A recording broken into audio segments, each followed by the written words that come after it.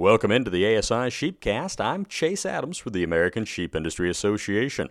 Well, with about a month left to comment, the Environmental Protection Agency continues to review the previous administration's Waters of the United States rule.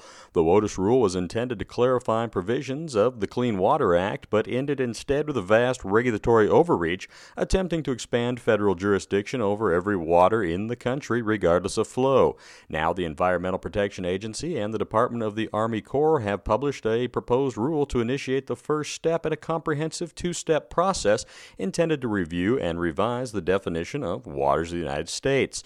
This proposed rule is the first step to rescind the definition of waters of the United States in the Code of Federal Regulations to recodify that definition, which currently governs administration of the Clean Water Act, even though the rule cannot currently be enforced thanks to a stay issued by the U.S. Court of Appeals for the Sixth Circuit.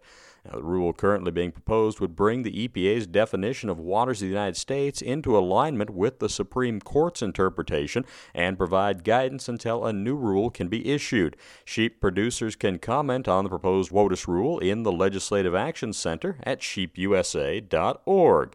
In a second step, the agencies are going to pursue a notice and comment rulemaking to conduct a substantive reevaluation of the definition of waters of the U.S. To help with that effort, the EPA announced they would be holding a series of teleconferences with small businesses, farmers, and ranchers. Well, with unanimous approval, the American Sheep Industry Association passed its fiscal year 2018 budget. The approved budget dedicates over $2 million to wool promotion and an additional $200,000 to wrap up the Let's Grow program.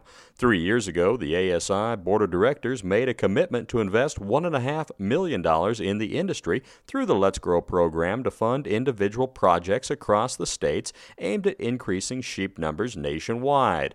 Over the past 3 years, 57 grants have been approved, ranging from educational webinars, the Sheep Producer Mentor Program, and genetic improvement.